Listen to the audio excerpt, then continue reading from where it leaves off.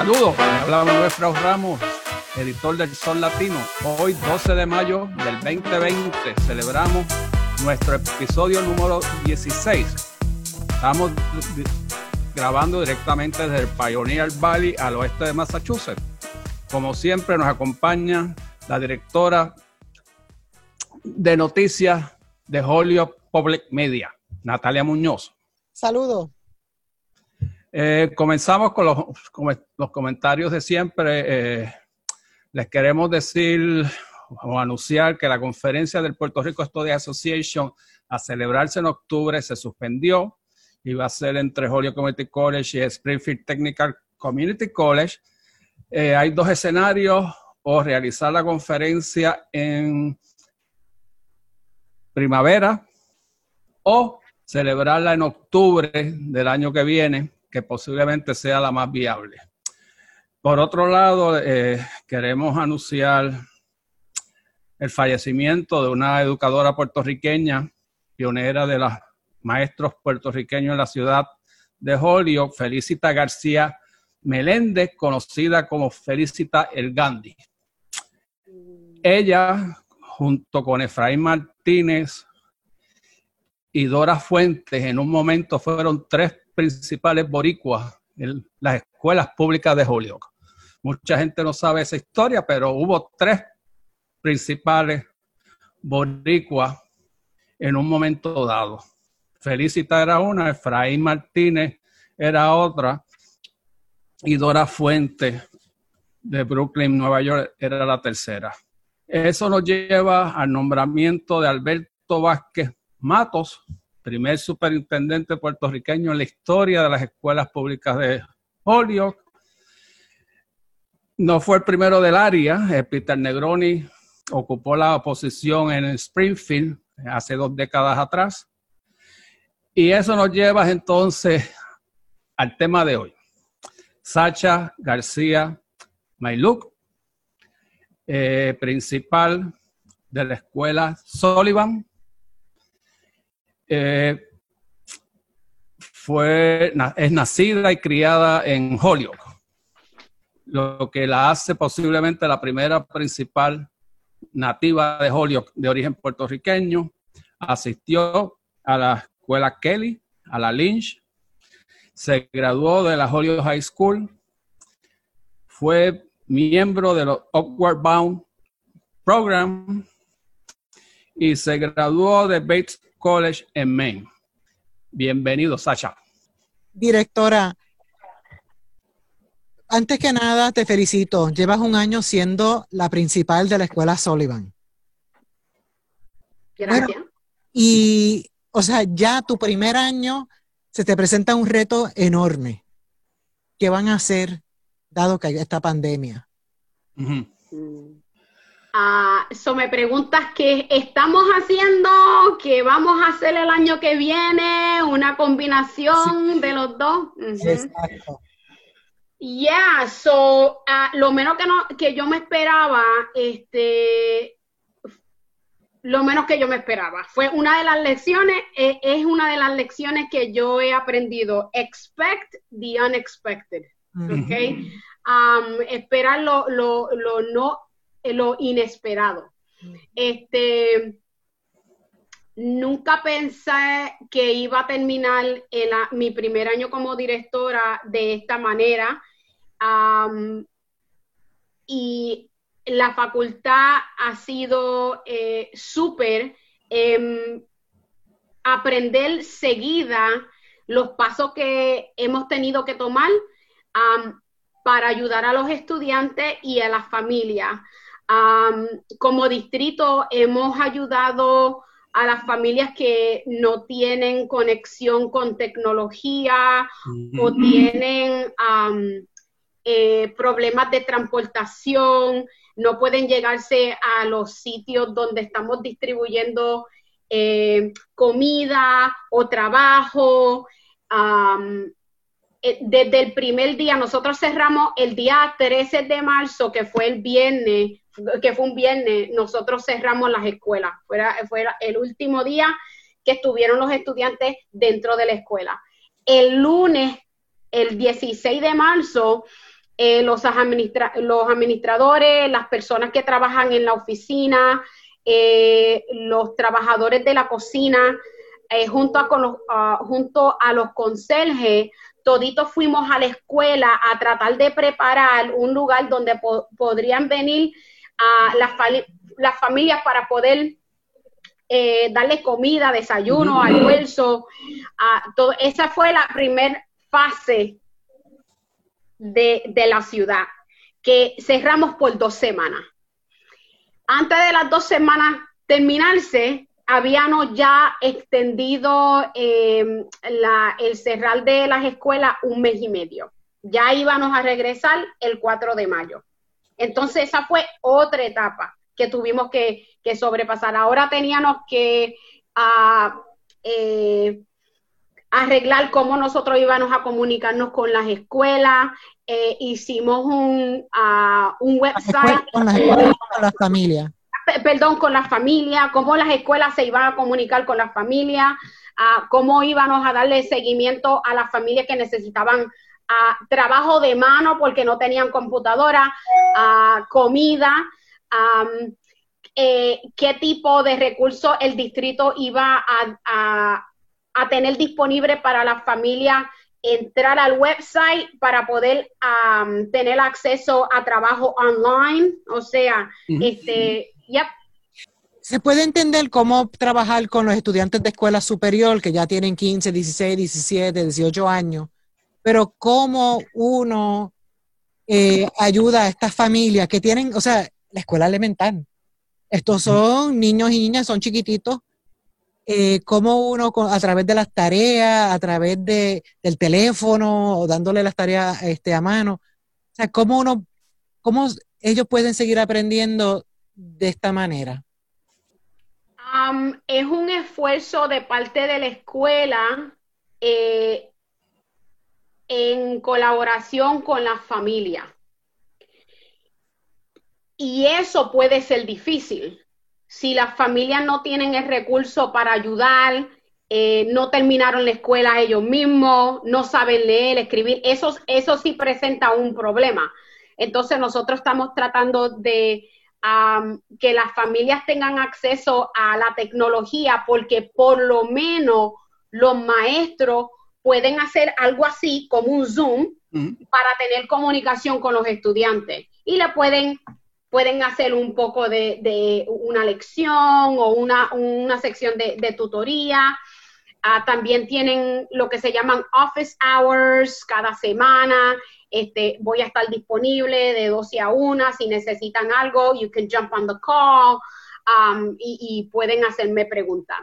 Los maestros, algunos han dado el teléfono o usan el email de la escuela, han creado Google Voice, usan plataformas como ClassDojo, ClassTag, Google Classroom para poderse comunicar con la familia. Teléfono regular, como está FaceTime, como nosotros podamos, nos estamos comunicando con la familia para, número 1, para darle acceso a lo académico, pero también para chequear cómo ellos están haciendo emocionalmente. Los consejeros de la escuela de nosotros tienen estudiantes que por el IEP de los niños siempre tienen que ver los consejeros una vez a la semana, 15 minutos, media hora. Eso le estamos dando seguimiento a esos tipos de servicios, pero encima de eso sabemos que aún estudiantes que no necesariamente recibían ese tipo de servicio cuando estaban en la escuela, ahora debido a esta pandemia y debido a la situación que nos encontramos, hay estudiantes que están en la escuela, que están en las casas, que están ocurriendo unas cuantas cosas en las casas que son cuestionables, right? Y cuando iban a la escuela era su sitio seguro, su lugar seguro, el lugar donde ellos conseguían conexión con los adultos, comida y estaban en paz. Y sabemos que eso no es la historia de todos los estudiantes, pero estamos tratando como escuela para proveer lo más que nosotros podamos, un normal a los estudiantes que lo que conocían eran la escuela. Para que la gente entienda el reto que tú tienes en esa escuela. ¿Me podrías decir cuál es el profile demográfico de esa escuela? ¿Cuántos son hispanos? ¿Cuántos hablan español solamente? ¿Cuántos hay bajo nivel de pobreza? Nosotros tenemos unos 500 estudiantes, 510 estudiantes, 85% hispanohablante puertorriqueño. Nosotros tenemos 131 estudiantes que son de educación especial y tenemos estudiantes de educación especial que son, no sé si se dice correctamente, inclusivos, o sea, que están en las clases generales, pero hay maestros de educación especial que o los sacan para darle clases especializadas fuera del salón, o el maestro de educación especial junto a la paraprofesional o el maestro de asistencia los ayudan dentro del salón general. ¿Cuántos maestros y maestras tú tienes? Nosotros tenemos, me están pidiendo datos y tengo papeles por donde quiera aquí con diferentes datos, pero nosotros tenemos como una facultad de yo diría como 91. Y digo 91 porque una de las visiones que yo tengo para la escuela es de que nosotros todos nos podamos sentir como familia. Y incluso los conserjes, las personas que trabajan en la cafetería, las enfermeras, las personas que están en la escuela de nosotros, que vienen y van porque le dan servicio a los estudiantes de nosotros 2 veces a la semana, 3 veces a la semana, y compartimos esas personas con otras escuelas. Las personas que no necesariamente tienen estudiantes enfrente de ellos, los consejeros, las personas que escriben los planes educativos especiales para los estudiantes, a los administradores, las personas que trabajan en la oficina, más los maestros y los paraprofesionales. Creo que nosotros tenemos la escuela más grande en Holyoke de pre-K a grado 8, al 8º grado. Directora, ¿qué fue lo que, cuando tuviste la entrevista para ser la principal de la escuela Sullivan, cuál fue la visión que le presentaste al doctor Strike de, mira, si me das el puesto, estos son los pasos que yo voy a seguir, porque yo creo en esto y lo otro? Yo me acuerdo la charla que yo le di a los maestros cuando ya me dieron la plaza, que tuve que hablar con los maestros, maybe fue en mayo del año pasado, algo así. Y la visión que yo tengo, son diferentes partes de una visión grande. O sea, parte es que cada estudiante en la escuela tenga un campeón dentro de la escuela. Una conexión con un adulto donde ellos puedan tener una conexión con esa persona, tener confianza con esa persona, si algo está pasando, poder darle información para entonces nosotros como escuela apoyar a ese estudiante y a su familia. Una de las grandes visiones es que cada estudiante que entre por las puertas de Sullivan tenga un campeón dentro de esas puertas, que haya una conexión y una conexión especial. Otra visión que yo tengo para la escuela es que como facultad, como te dije ahorita, que nosotros nos podamos sentir como una familia, y esa familia es incluso de los estudiantes y las familias también, que ellos sientan ese amor cuando entren por esas puertas. Claro, con estructura, regla y un, ¿cómo se dice? Boundary, una... ¿Cómo? Frontera. Como una frontera clara, que la gente que no sea al garete, voy para allá, para la escuela. No. Somos profesionales, amamos a sus hijos, los queremos mucho, estamos haciendo todo lo que nosotros podamos por ellos, pero vamos a hacerlo de una manera que ambos nos respetemos. Entonces, Y otra visión es que los estudiantes, nosotros crear líderes en los estudiantes y prepararlos para que cuando ellos vayan a la escuela superior, ellos se lleven destreza que puedan transferir a diferentes áreas de su vida. ¿Ok?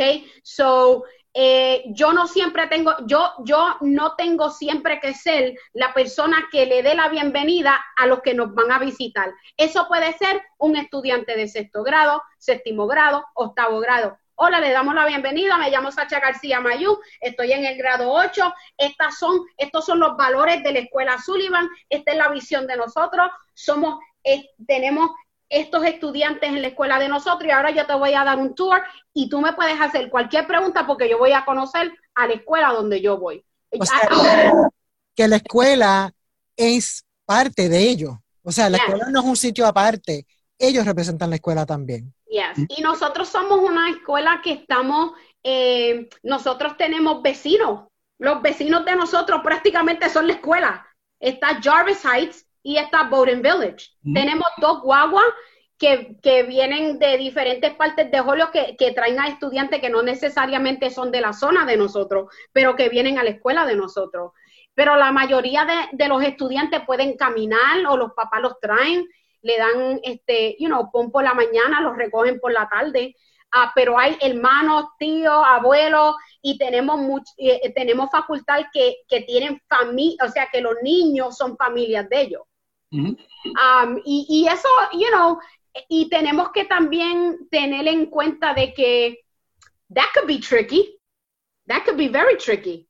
Mantener esa frontera, como dice Frau, de que somos profesionales, aunque yo tengo un niño o una niña aquí o tengo familia, tenemos que guardar those boundaries.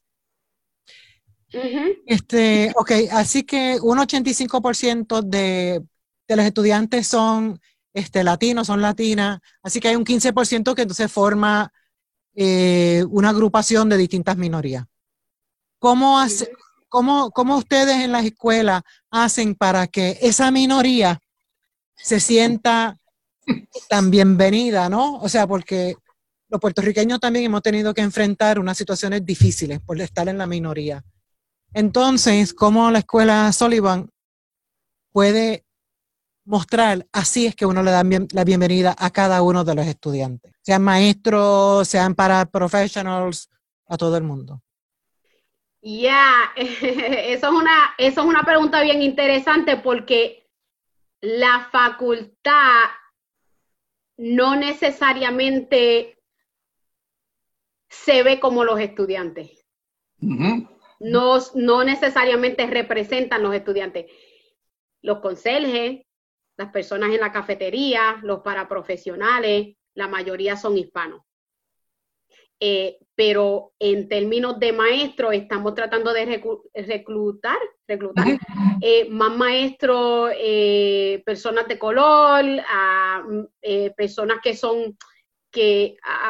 o hablan español o son de una cultura diferente, really para demostrar que todo el mundo tiene habilidades. Los estudiantes que están en la escuela de nosotros que no son hispanos, tienen muchos modelos en términos de los maestros, y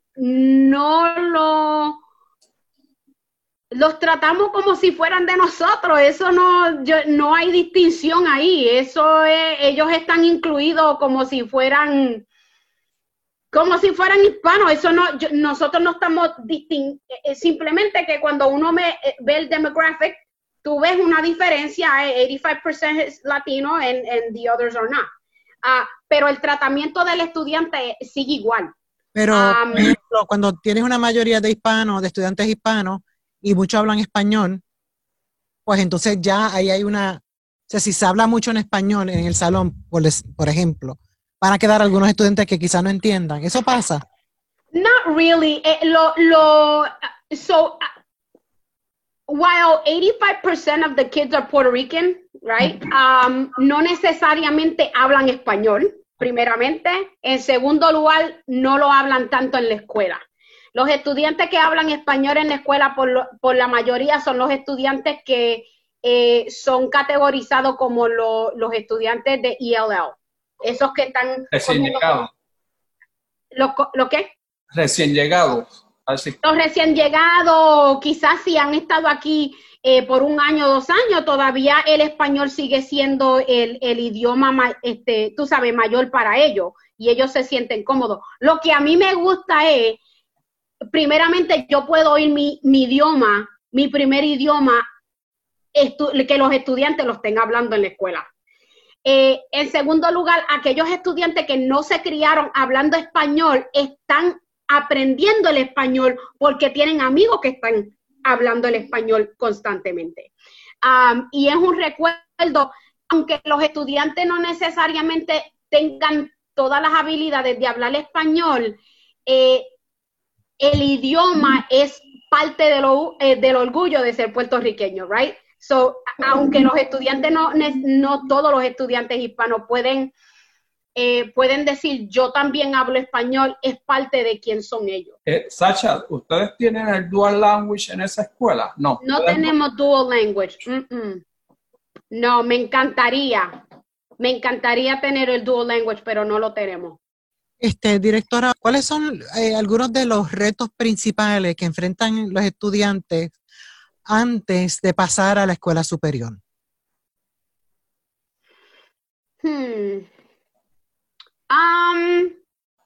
Yo diría como la escuela es una escuela comunitaria, ellos están, ya cuando ellos llegan a ser, cuando están en 8º grado, ellos han estado en la escuela como 8 o 9 años. Uh-huh. They're just done. They're like, I'm ready to go. So, estamos tratando de figurar cómo nosotros podemos hacer que los estudiantes en la parte intermedia de nosotros, porque acuerda que somos pre-K a 8, se sientan un poco más mayores dentro de una escuela prácticamente elemental. Entonces, la escuela superior tiene un horario donde hay una campana, los estudiantes se mueven independientemente, entran al salón, si llegan tarde, ahí se le da consecuencia o se le nota su nombre. Están ahí 60 minutos, however how long the class is, y luego suena la campana, ellos salen independientemente, se van. Una de las cosas es que nosotros no tenemos campanas en la escuela de nosotros. Nosotros tenemos un horario donde los maestros chequean, ok, ya son las 8, es tiempo de cambiar de clase, vamos a cambiar de clase, vamos a alinearnos en el pasillo. Eso a lo mejor se siente un poquito like baby para los estudiantes de intermedia. Eso es una cosa que estamos figurando cómo nosotros podemos hacer para preparar a los estudiantes un poquito más para la escuela superior. Definitivamente, físicamente están pasando por desarrollamiento.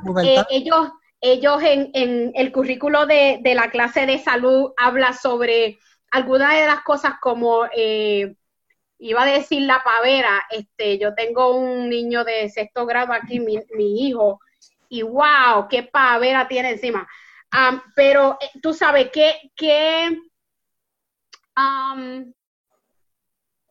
quién soy yo, cómo yo me comporto entre mis amigos, cómo yo me voy a comportar en frente del señor Frau. Cuando yo veo al señor Frau es diferente que cuando yo veo a la señora Muñoz. Yo tengo una relación diferente con ella que con, tú sabes, quién son ellos para ellos mismos, quién son ellos con su familia, quién son ellos con los maestros, quién son ellos con sus amigos, y quién van a ser en un futuro cuando ya se tengan que ir a un lugar nuevo, right? Porque la transición es un poco de reto para ellos. Algunos they feel scared, tienen miedo,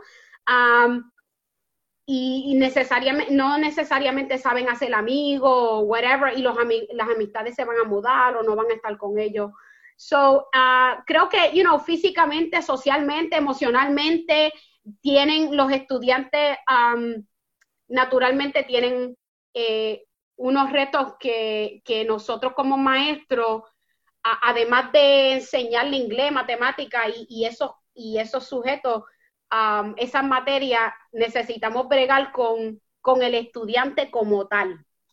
¿Cómo es el estudiante? ¿Cómo bregar con el estudiante? Yo te voy a hablar a ti, Manuel, de una manera diferente, porque como nosotros nos conocemos por años, pues yo sé que yo te puedo decir ciertas cosas y te puedo dirigir la palabra de cierta manera, pero mira, Natalia, yo te acabo de conocer, yo te voy a tratar un poquito hasta que yo te conozca y sepa tus áreas de your strong areas and your areas of weaknesses or improvements. So, o sea que la educación que se da en la Sullivan es la persona entera. O sea, no es solamente por la matemática y la historia, están preparando a los estudiantes de escuela superior y no solamente eso, a otra etapa de su vida.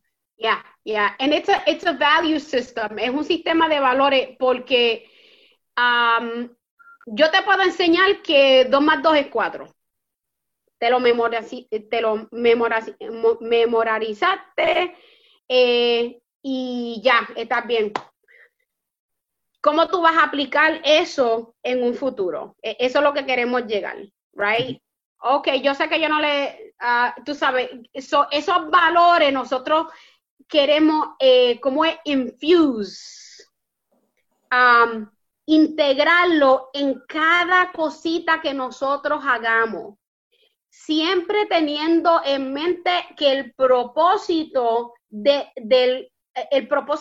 nosotros llegar y estar junto en Sullivan es porque tenemos un grupo de estudiantes que está contando con nosotros en ayudarlo en prepararse para un futuro. Y que no solo tiene que ver con la materia de matemática o inglés, sino que tiene que ver con la persona, con su mente, con su pensar, con poder hacer decisiones, cómo yo voy a actuar como un ciudadano de Holyoke. Voy a venir para atrás y le voy a dar para atrás a Holyoke todo lo que voy a darle de mi tiempo, porque yo recibí tanto de esa ciudad. ¿Cómo yo voy a ayudar a mi gente? ¿Cómo voy a ayudar a mi gente? ¿Y qué hay en mi corazón? ¿Qué hay en mi corazón? ¿Qué está creciendo en mi corazón? Hacia mí mismo y hacia otras personas.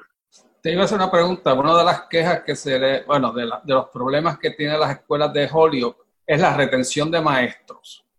¿La Sullivan tiene ese problema? ¿O ha sido un issue? Históricamente,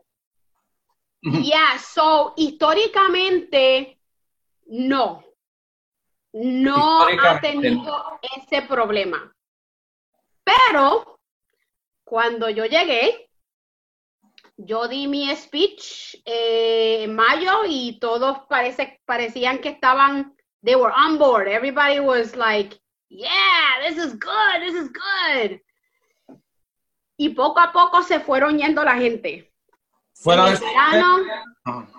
Poco a poco se fueron resignando ciertos maestros por varias razones.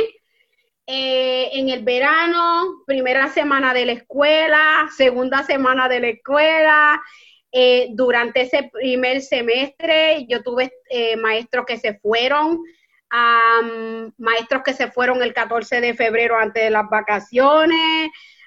Todavía yo estaba entrevistando en marzo para poder llenar algunas de las plazas que estaban abiertas. Eso ha sido bien interesante para mí. Yo no puedo pensar que se fueron por quien yo soy y por la visión que yo tengo por la escuela. Yo soy una mujer de fe y yo puedo decir que el Señor está bregando en la situación. Es todo lo que puedo decir. El Señor está entre esta situación y sin las personas que deben de estar en Sullivan, el Señor está todavía está bregando con ellos para que ellos lleguen.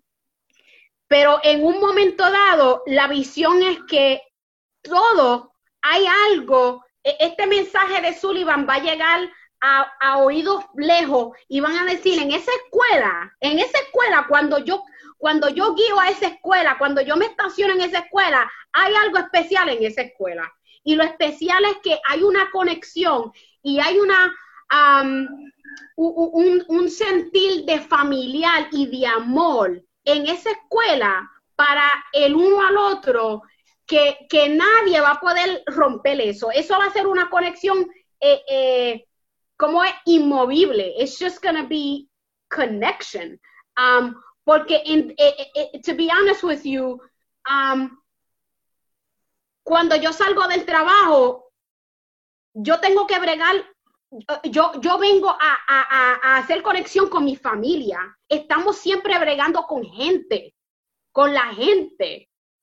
Nosotros tenemos que saber cómo hablarle a la gente, cómo bregar con la gente, y van a haber gente que no van a estar alineados con nuestra visión, y nosotros tenemos que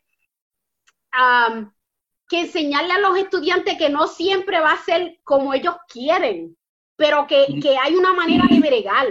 I mean, that's like life skills, right? Yo te puedo enseñar toda la materia, pero si tú no sabes tener una conversación con una persona de una manera respetuosa, no vas a llegar. You're not going to get anywhere. So this is more, nosotros queremos, we want our kids to be seen, to be heard. Yo te estoy prestando atención, yo no estoy mirando acá, yo no estoy haciendo esto, yo te estoy prestando atención, yo te estoy viendo, yo te estoy observando. And I'm going to believe in you. Yo voy a creer que tú lo puedes hacer. Maybe you can't do it yet, pero es el poder de yet. You know, not yet, but you're going to be able to do it.